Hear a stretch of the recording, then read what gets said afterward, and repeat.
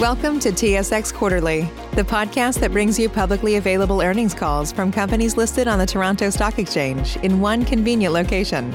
Gone are the days of looking through confusing websites. You'll find the important information right here. Enjoy the call.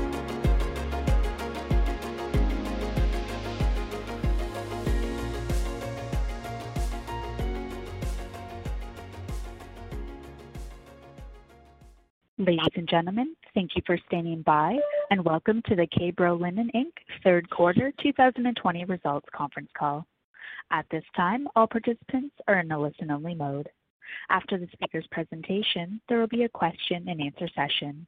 To ask a question during the session, you will need to press star 1 on your telephone. If you require any further assistance, please press star 0. I would now like to hand the conference over to your speaker today, Kristy Placklin. Thank you. Please go ahead. Thank you, operator, and good morning, everyone. Thank you for joining us today, and welcome to our 2020 third quarter results conference call. On the line with me today is Linda McCurdy, President and Chief Executive Officer. Following our remarks today, we will open it up for questions. Before we begin, I would like to remind everyone that statements made during our prepared remarks or in the Q&A portion of the conference call with reference to management's expectations or our predictions of the future are forward-looking statements. All statements made today, which are not statements of historical fact, are considered to be forward-looking statements. Certain material factors or assumptions were applied in drawing a conclusion or making a forecast or projection as reflected in the forward-looking information. Investors are also cautioned not to place undue reliance on these statements. Actual results could differ materially from those anticipated. Risk factors that could affect the results are detailed in the corporation's public filings. I'll now turn the call over to our CEO, Linda McCurdy, who will provide her insights and remarks on the quarter. Linda? Thank you, Kristy, and good morning to everyone, and thank you for joining us today for a review of the quarter. On today's call, I'll provide an update on how we're navigating through these challenging times. Kristy will then detail our financial performance for the third quarter, and I'll come back to you and provide you with an outlook for the balance of the year. As anticipated, the third quarter continued with unprecedented uncertainty as the result of COVID-19. I'll start with saying that I'm very proud of how our team has navigated through this very uncertain operating environment, and our strong Q3 results are a reflection of this. In terms of the highlights, I'm pleased with our third quarter results with adjusted EBITDA of $10.8 million and improvements in the adjusted EBITDA margin despite continuing to operate in an extremely challenging environment. Our teams moved very quickly to safely meet the changing needs of our customers, all while eliminating costs and adjusting to reduced customer activity. This performance reflects the resiliency of our business model and the responsiveness of our team. After a decline of 41% in consolidated Q2 2020 revenue compared to Q2 2019, we consolidated decrease of 24.2% in Q3 2020 compared to Q3 29, demonstrating a significant improvement from Q2 to Q3. On the hospitality front, revenue decreased by 62.7% for the quarter compared to Q3 2019 versus a decline of 92% in Q2 2020 compared to Q2 2019, largely the result of domestic tourism. On the healthcare front, for the quarter, we've seen a significant increase in client activity on a year-over-year basis. For Q2, healthcare revenues were up about 1% for Q2 2020 compared to Q2 2019. And in Q3, we saw an increase quarter over quarter of 12%. This increase is coming from new customers, product conversions, increased usage, and price increases. We remain well-positioned from a balance sheet and liquidity perspective with $39.5 million of additional borrowing capacity on our revolving line of credit, with an additional $25 million accordion for growth purposes. As a precautionary measure, we've completed an amendment to our credit facility that provides greater financial flexibility during this challenging period, although we do not expect to need this change. Our funded debt to EBITDA at the end of Q3 remained conservative at 1.56 times. I'll now turn the call over to Christy to discuss our detailed financial results for the quarter, after which I'll return to talk about the remainder of the year. Christy, over to you. Thank you, Linda. The information we are discussing today is also highlighted in our third quarter and 2020 earnings press release, which we issued yesterday, and detailed supplemental financial information can be found on our investor relations website under the heading Financial Documents. In Q3 2020, approximately 76% of KBRO's consolidated revenue was generated from healthcare institutions, which is significantly higher compared to 51.1% in 2019, primarily related to the significant fall-off in hospitality volume due to COVID in both Canada and the UK. For the quarter, EBITDA on an adjusted basis without the adoption of IFRS 16 decreased by 12.2% to $10.8 million, with an adjusted EBITDA margin of 21%, which was 24.6% in Canada and 2.1% in the UK. For the Canadian division, the corporation for the months of April, May, and July through September was eligible for the Canadian Emergency Wage Subsidy, or CEWS, that was announced by the federal government in response to the COVID-19 pandemic on March 27, 2020. The CEWS program, which subsidizes a percentage of employee wages subject to certain caps, is designed for eligible Canadian employers whose businesses have been impacted by the COVID-19 pandemic and is intended to help employers rehire previously laid off workers, retain existing employees, and assist Canadian businesses through the pandemic. The CEWS program allowed the corporation to preserve a significant number of jobs. As a result, during the third quarter of 2020, the company recognized $2.1 million of wage subsidy, which has been netted against the respective source of expense. This includes an allocation to wages and benefits of $1.8 million, delivery of $0.2 million, and corporate costs of $0.1 million. Without the benefit of this wage subsidy, the Canadian operations would have taken available alternative actions. Year to date, the corporation has recognized $7.7 million of wage subsidy, which has been netted against the respective source of the expense. For the UK division, the corporation was eligible for the Coronavirus Job Retention Scheme, which was introduced by the UK government on March 20, 2020, to pay approximately 80% of salaries for employees subject to certain caps who are furloughed. As a result, during the third quarter of 2020, the company recognized £0.7 million or $1.1 million of wage subsidy, which has been netted against the respective source of the expense. This includes an allocation to wages and benefits of £0.4 million or $0.6 million, delivery of £0.2 million or $0.3 million, and corporate costs of £0.1 million or $0.2 million. Year to date, the corporation has recognized £2.7 million or $4.6 million, which has also been netted against the respective source of the expense.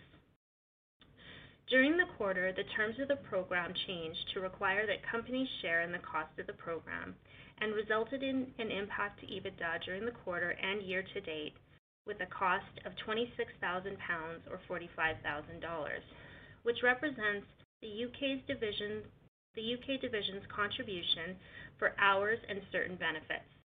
For greater clarity, until July, the UK division received an equivalent amount from the government that was then paid to furloughed employees, netting to no impact on EBITDA. However, starting in August, the UK division was required to make certain contributions for hours and benefits.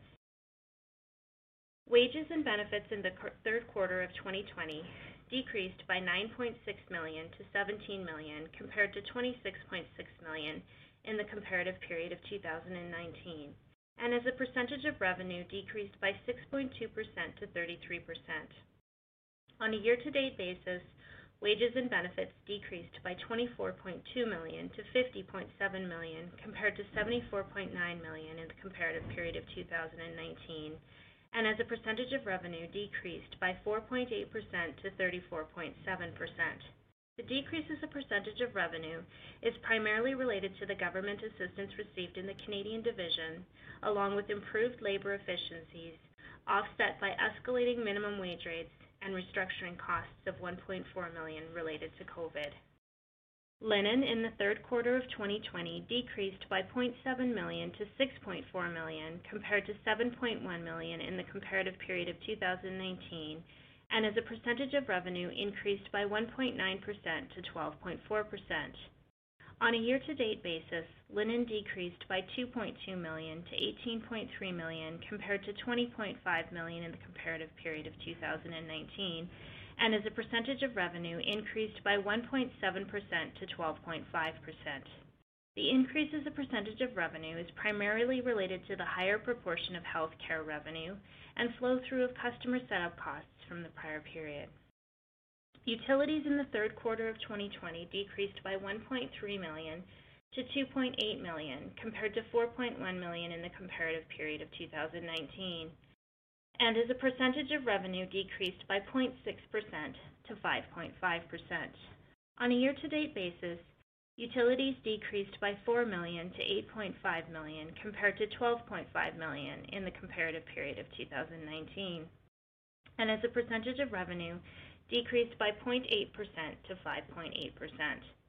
The decrease as a percentage of revenue is primarily related to lower utility costs in British Columbia as a result of a temporary natural gas shortage during the first quarter of 2019, lower commodity costs, and operational measures to offset the impact of COVID-19. Delivery in the third quarter of 2020 decreased by $2 million to $5.1 million compared to $7.1 million in the comparative period of 2019, and as a percentage of revenue decreased by 0.5% to 10%. On a year-to-date basis, delivery decreased by $5.6 million to $15.7 million compared to $21.3 million in the comparative period of 2019, and as a percentage of revenue decreased again. The decrease as a percentage of revenue is primarily related to government assistance received, in addition to management's efforts to offset the impact of COVID-19 in the delivery operations of each plant through temporary reductions in the delivery labor force, logistics, and delivery route optimizations, offset by fixed costs which remain constant regardless of the reduction in volume resulting from the COVID-19 pandemic, and price increases from renewals of outsourced freight contracts. Occupancy costs in the third quarter decreased by $0.2 million to $0.9 million, compared to $1.1 million in the comparative period of 2019, and as a percentage of revenue increased by 0.2% to 1.8%. On a year-to-date basis, occupancy costs decreased by $0.7 million to $2.6 million, compared to $3.3 million in the comparative period of 2019, and as a percentage of revenue remained relatively constant at 1.8%. This includes fixed costs that remain constant regardless of the reduction in volume resulting from the COVID-19 pandemic, offset by rent concessions received in certain plants in the UK in the amount of $500,000 recorded in the second quarter of 2020.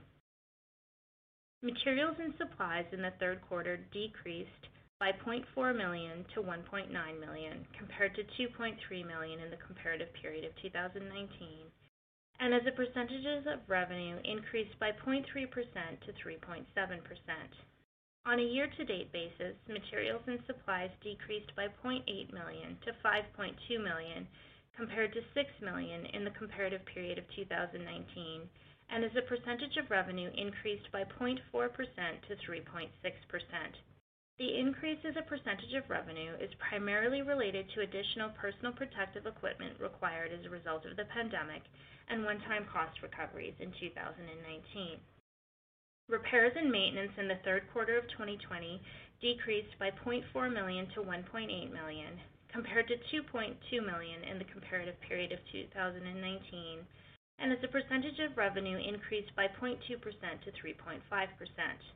On a year-to-date basis, repairs and maintenance decreased by $1.1 million to $5.4 million compared to $5.6 million in the comparative period of 2019, and as a percentage of revenue increased by 0.3% to 3.7%. The increase as a percentage of revenue is primarily related to fixed costs that remain constant regardless of the reduction in volume resulting from the pandemic and timing. Corporate costs in the third quarter of 2020 increased by $0.1 million to $2.8 million compared to $2.7 million in the comparative period of 2019, and as a percentage of revenue increased by 1.5% to 5.4%. On a year-to-date basis, corporate costs decreased by $0.3 million to $7.8 million compared to $8.1 million in the comparative period of 2019, and as a percentage of revenue increased by 1% to 5.3%. The increase as a percentage of revenue is primarily related to a provision for bad debt expense of $500,000, restructuring costs of $500,000, timing of initiatives to support the corporation's growth and business strategy across the plant, and offset by government assistance received. Depreciation of property, plant, and equipment and amortization of intangible assets represents the expense related to the appropriate matching of the corporation's long-term assets to the estimated useful life and period of economic benefit of those assets. Income tax includes current and future income taxes based on taxable income and temporary timing differences between the tax and accounting basis of assets and liabilities.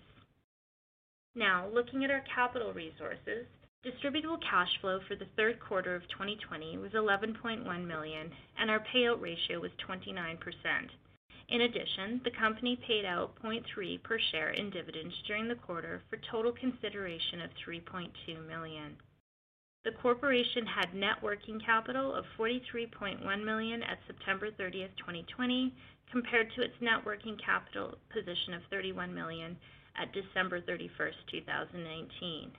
The change in cash from operations is primarily due to the change in working capital items driven mainly from the timing of business activity and the impact of COVID-19, particularly timing of collection of healthcare receivables, which were delayed due to the pandemic. Of the increase attributable to the accounts receivable, approximately $10 million of this was received during October. At September 30th, 2020, total assets decreased to $338.6 million compared to $352.1 million at December 31st, 2019, and total liabilities decreased to $149 million from $156 million. Shareholders' equity decreased at September 30th, 2020 from December 31st, 2019 to $189.6 million from $196.1 million. As far as our debt is concerned, we have sufficient room on our credit facility with an operating line of $100 million with a further $25 million accordion for growth purposes. As of the end of Q3, we have an undrawn balance of close to $40 million, reinforcing our strong liquidity. During the second quarter of 2020, we completed an amendment to our existing revolving credit facility, which made changes to certain terms and conditions within the agreement in consideration of the ongoing pandemic and the impact to our operations. These included an increased funded debt to EBITDA covenant for the period of September 30th, 2020 to June 30th, 2021, which gradually allows for a maximum funded debt to EBITDA ratio of 4.5 times for Q4 2020 and Q1 2021, including certain one-time add-backs to EBITDA. As Linda stated, our current debt to EBITDA ratio was 1.56 for the quarter. It also included a reduction to the fixed charge covenant for the period of September 30th, 2020 to June 30th, 2021, which reduces to a maximum of 1.1 times. Our current ratio is 9.3 times. A restriction on any further dividend increases during the covenant relief period of July 1st, 2020 to June 30th, 2021 also exists. As we mentioned previously, we did this for cautionary reasons, and we don't expect to need this change. Debt to total capitalization for the quarter ended September 30th, 2020 was 23.9%, and the corporation's unused revolving credit facility was $39.5 million. Total debt increased in the quarter from $56.4 million to $59.3 million, and was mainly due to the timing in collections of accounts receivable, as noted earlier.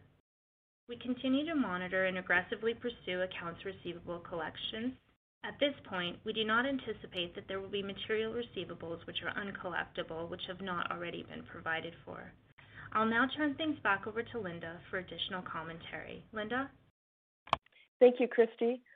So we began 2020 in a position of strength with the first 2 months of 2020 consolidated adjusted EBITDA without the adoption of IFRS 16 at $1.8 million higher compared to the same period of 2019, and revenues were up 5.6% for the same period. However, when COVID-19 hit in mid-March, we saw a rapid decline.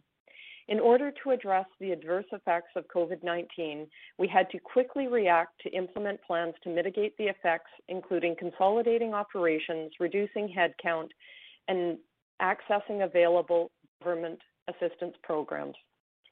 We are proud of our team, of our highly experienced team, and they've been crucial in managing the situation. And in combination with our proven operating model, we'll continue to leverage our experience for the challenges ahead. These actions have resulted in results that we're quite pleased with given the circumstances. While Q3 revenue was down 24.2%, it marked a notable improvement over the 41.3% recorded in Q2.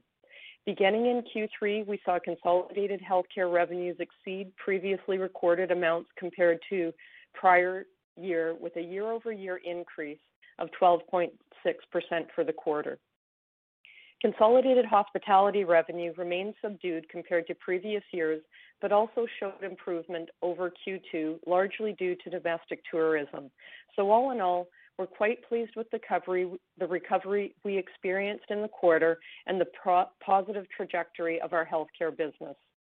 While client activity on the hospitality front is still well below historical norms, the increases we experienced resulted in the reopening of all of our operations, with the exception of our Perth plant in Scotland, as well as increasing the days and hours of operations in all of our plants.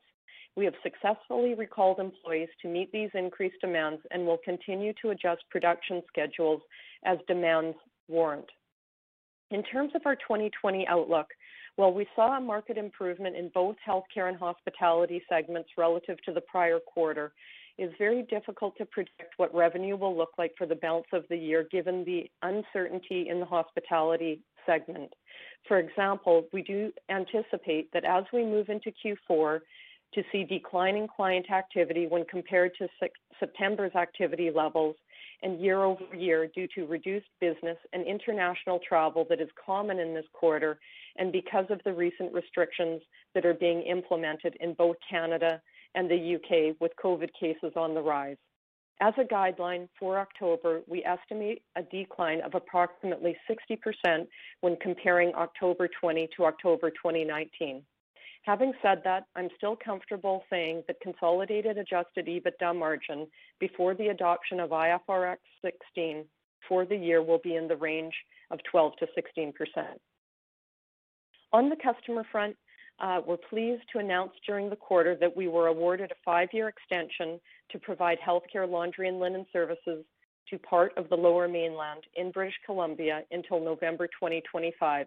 The contract extends the existing relationship between KBRO and business initiatives and support services for Vancouver Coastal Health, Fraser Health, Providence Healthcare, and Provincial Health Services. We remain well positioned from a balance sheet and liquidity perspective, as Christy discussed. In addition, a strong concentration of our Canadian revenue is from the healthcare sector at approximately 70%.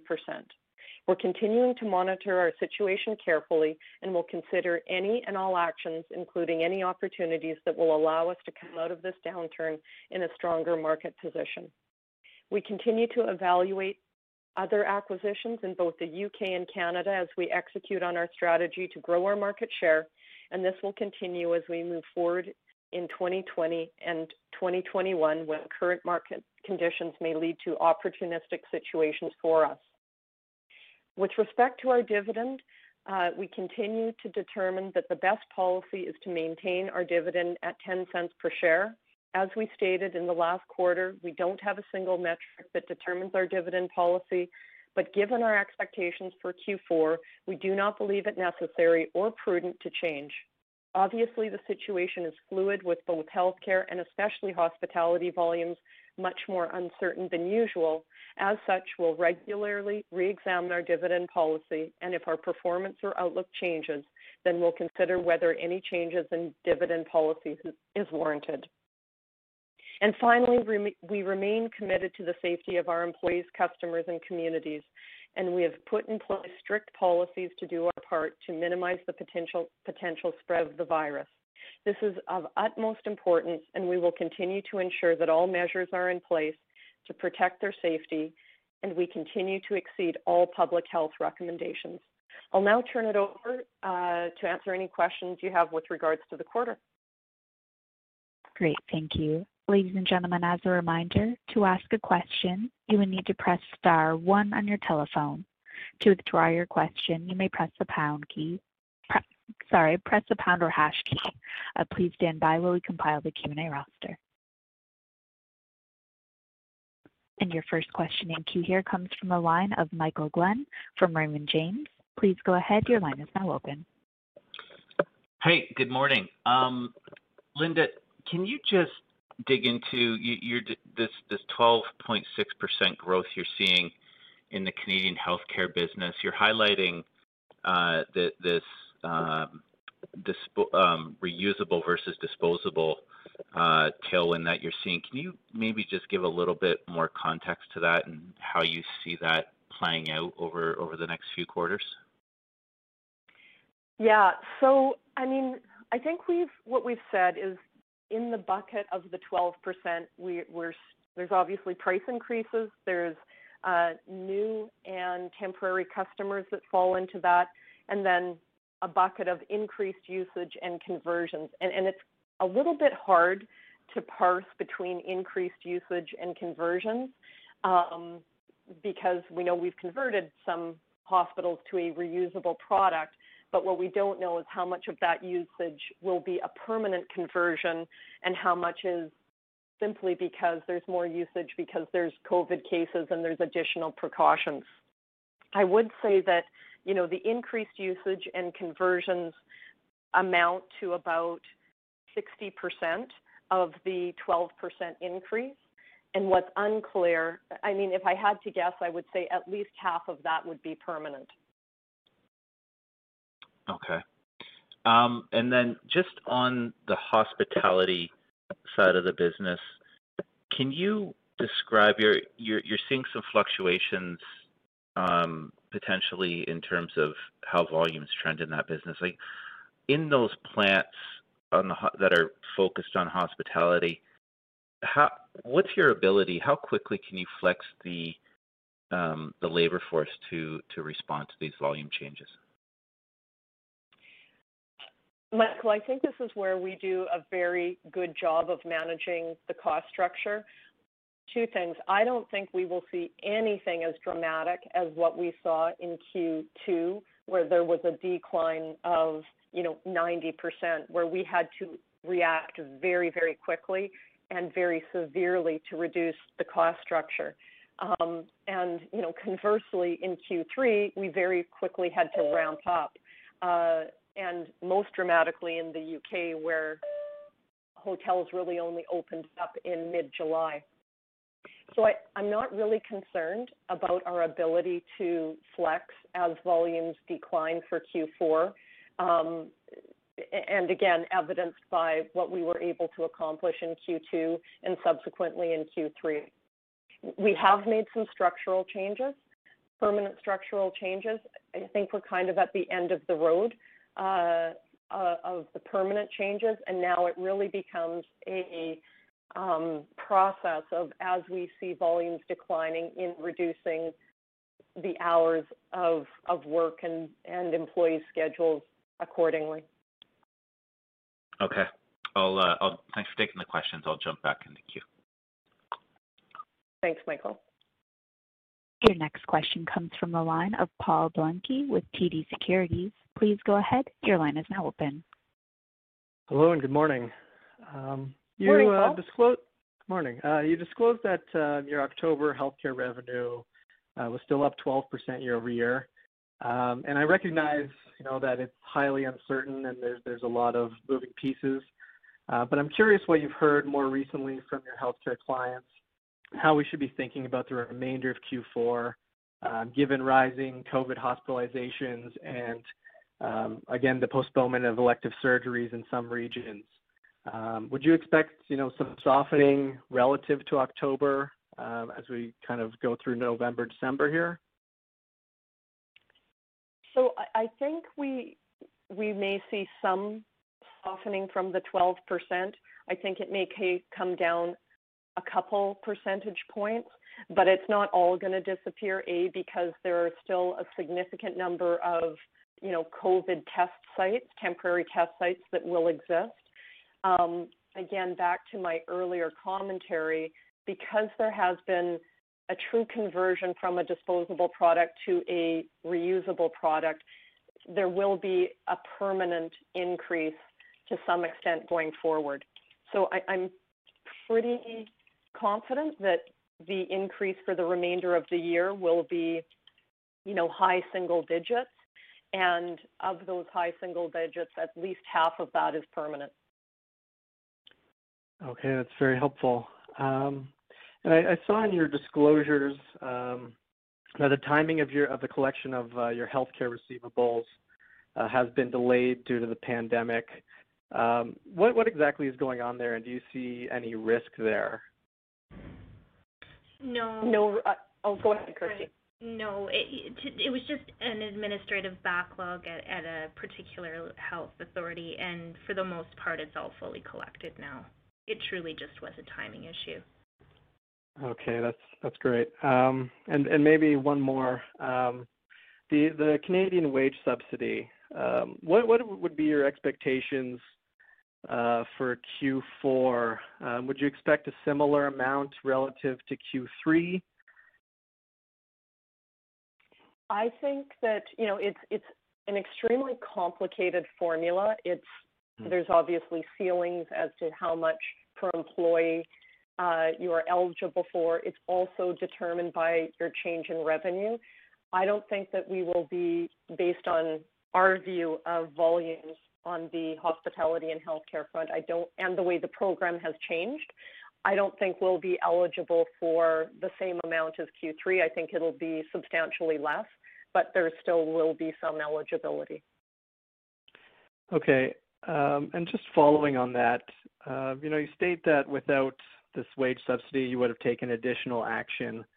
To what do you think you would have been able to find, an additional $2.1 million in cost savings this quarter without this program? Because would you be able to? Yeah. Sorry. I understand the question. Yep. Yeah. We definitely would have taken some amount of additional action. I think it's too aggressive to say that we would have reduced $2 million of additional cost. Okay, fair enough. Thank you very much. I'll turn it over here. Your next question comes from the line of Andre Leno with National Bank. Please go ahead. Your line is now open. Hi, good morning, and thanks for taking my questions. A couple for me. I mean, most have been asked and answered. But in terms of the increases in the healthcare for the quarter, I mean, you mentioned there was also a bit of a price increase. I was wondering if you were able to quantify what percentage of that growth came from price. About, I'd say, somewhere between 15 and 20%. Okay. Great. Thank you. And the next question, and congrats on renewing the contract in BC.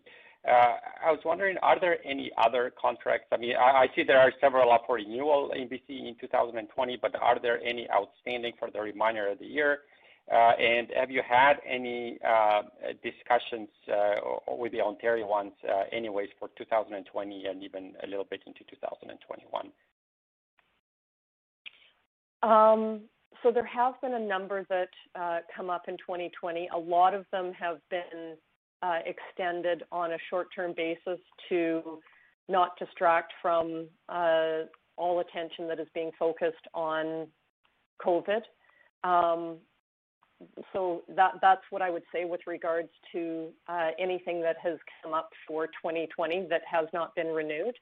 And then there's a series of contracts, obviously, that come up in 21, the largest of which is obviously the Calgary Health Region, AHS Calgary region. Okay, great, thank you. And are you able or can you quantify what sort of a percentage revenue came from the BC renewals? Like how much would that contribute to revenues? We haven't disclosed the revenue as it relates to that, actually, Andre. Okay, no, that's fine, thank you. And the last question for me, on the Alberta Rural Volumes RFP, what are your timeline expectations? I mean, I know the RFP, I think, closes on December 1st, but how quickly do you think the province responds to that, and where can we get some resolution or news from there? So here's, I'll make this general comment about AHS's RFP. While it is a public document, there is an implied confidentiality obligation as a bidder, and I obviously want to be very respectful of that. It is a public document. It was released on October 23rd, and it is a provincial wide RFP, which includes all of the rurals, Edmonton and Calgary. They have outlined in the RFP a timeline as to when they think the process will conclude, which is in the spring of 2021. I think part of the answer to your question, Andre, is, what does the award look like, and what are the transition timescales that are negotiated between supplier and AHS? Okay, great. Thank you very much. Appreciate it enough.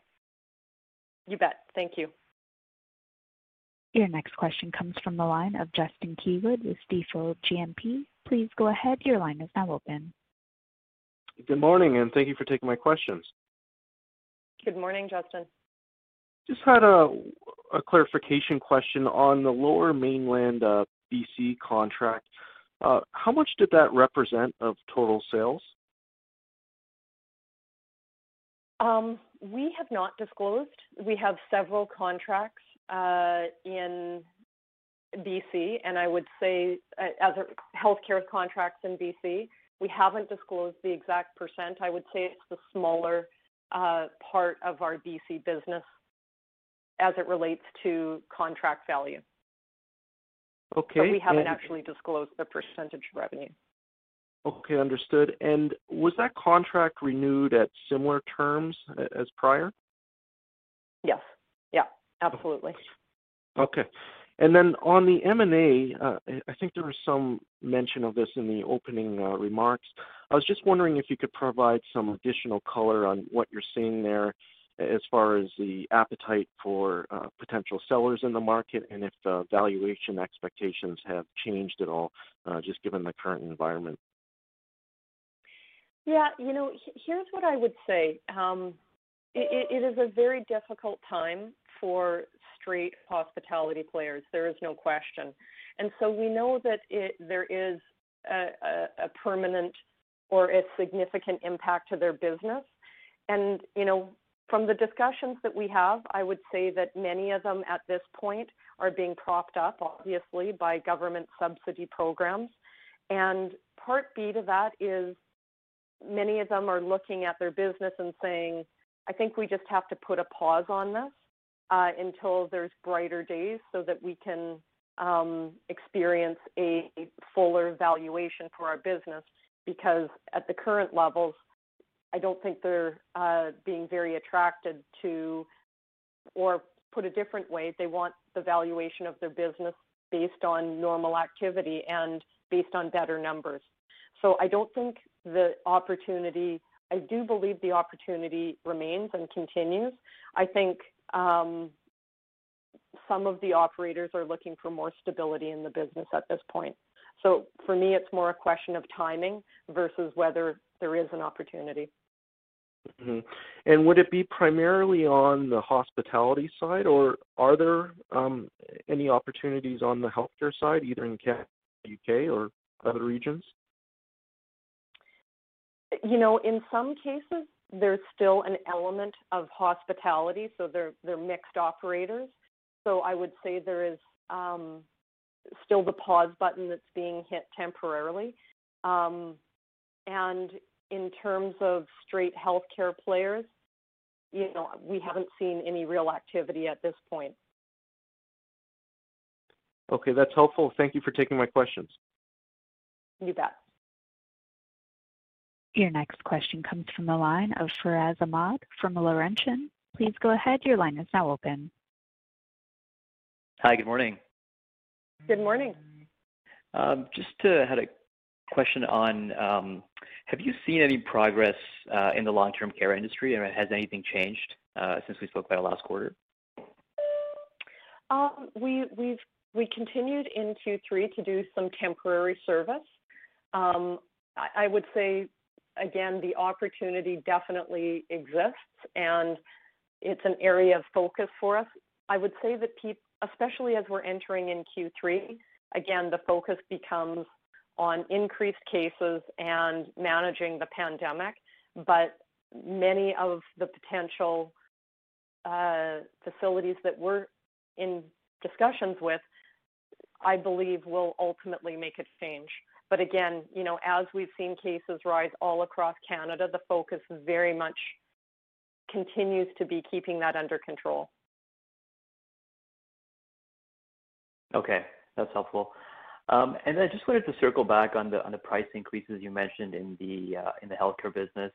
Is that directly as a result of cost increases that you're experiencing? Those would be just annual escalators that come into place during contract anniversary dates. So there would be no additional price increases as the result of COVID, for example. Okay. And I guess on the cost side, have you seen an increase due to additional precautions that you might have to take on the healthcare side?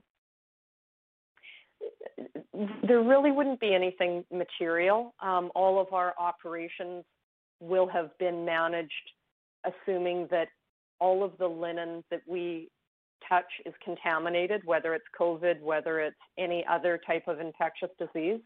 So our processes very much were in place to handle an outbreak like this. I would say there has been minor incremental costs in terms of temperature checks at the beginning of the day, a little more social distancing in the plants, but it's not really material. Okay, great. And then just also on the M&A environment, thanks for the additional color on that. Just wanted to clarify, within the different businesses within the UK and Canada, are you seeing a little bit of a difference in terms of, I guess, the support that a lot of these businesses, particularly in hospitality, are receiving from the government, and then whether that kind of extends out how long they can go in this environment? There is definitely a difference in the retention schemes as we see in between Canada and the UK. I would say which the UK programs are quite similar to other European programs. I would say that in Canada they are more flexible and cover a larger percentage of the cost. So I think we will see as the pandemic continues in the UK, it will continue to be much more difficult for hospitality players than it would be in Canada, for sure.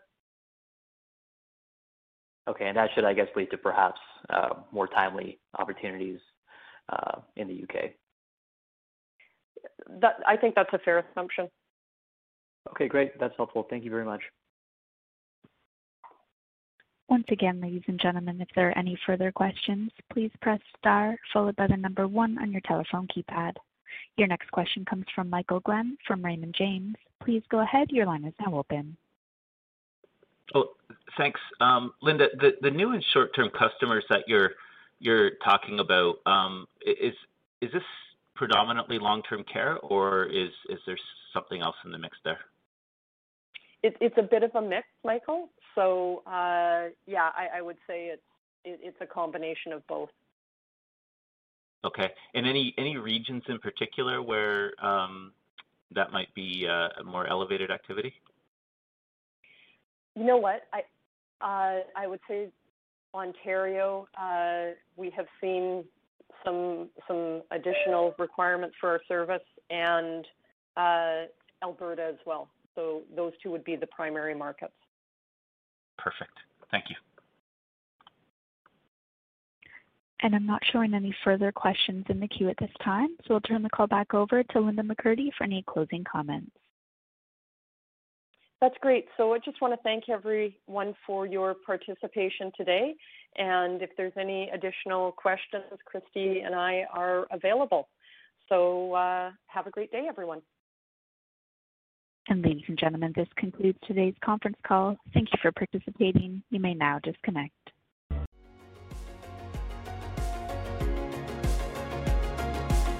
Thank you for listening to TSX Quarterly. If you enjoyed the cast, remember to leave a good rating. And remember, for any additional inquiries, please consult the company's investor relations section on their website. See you next time.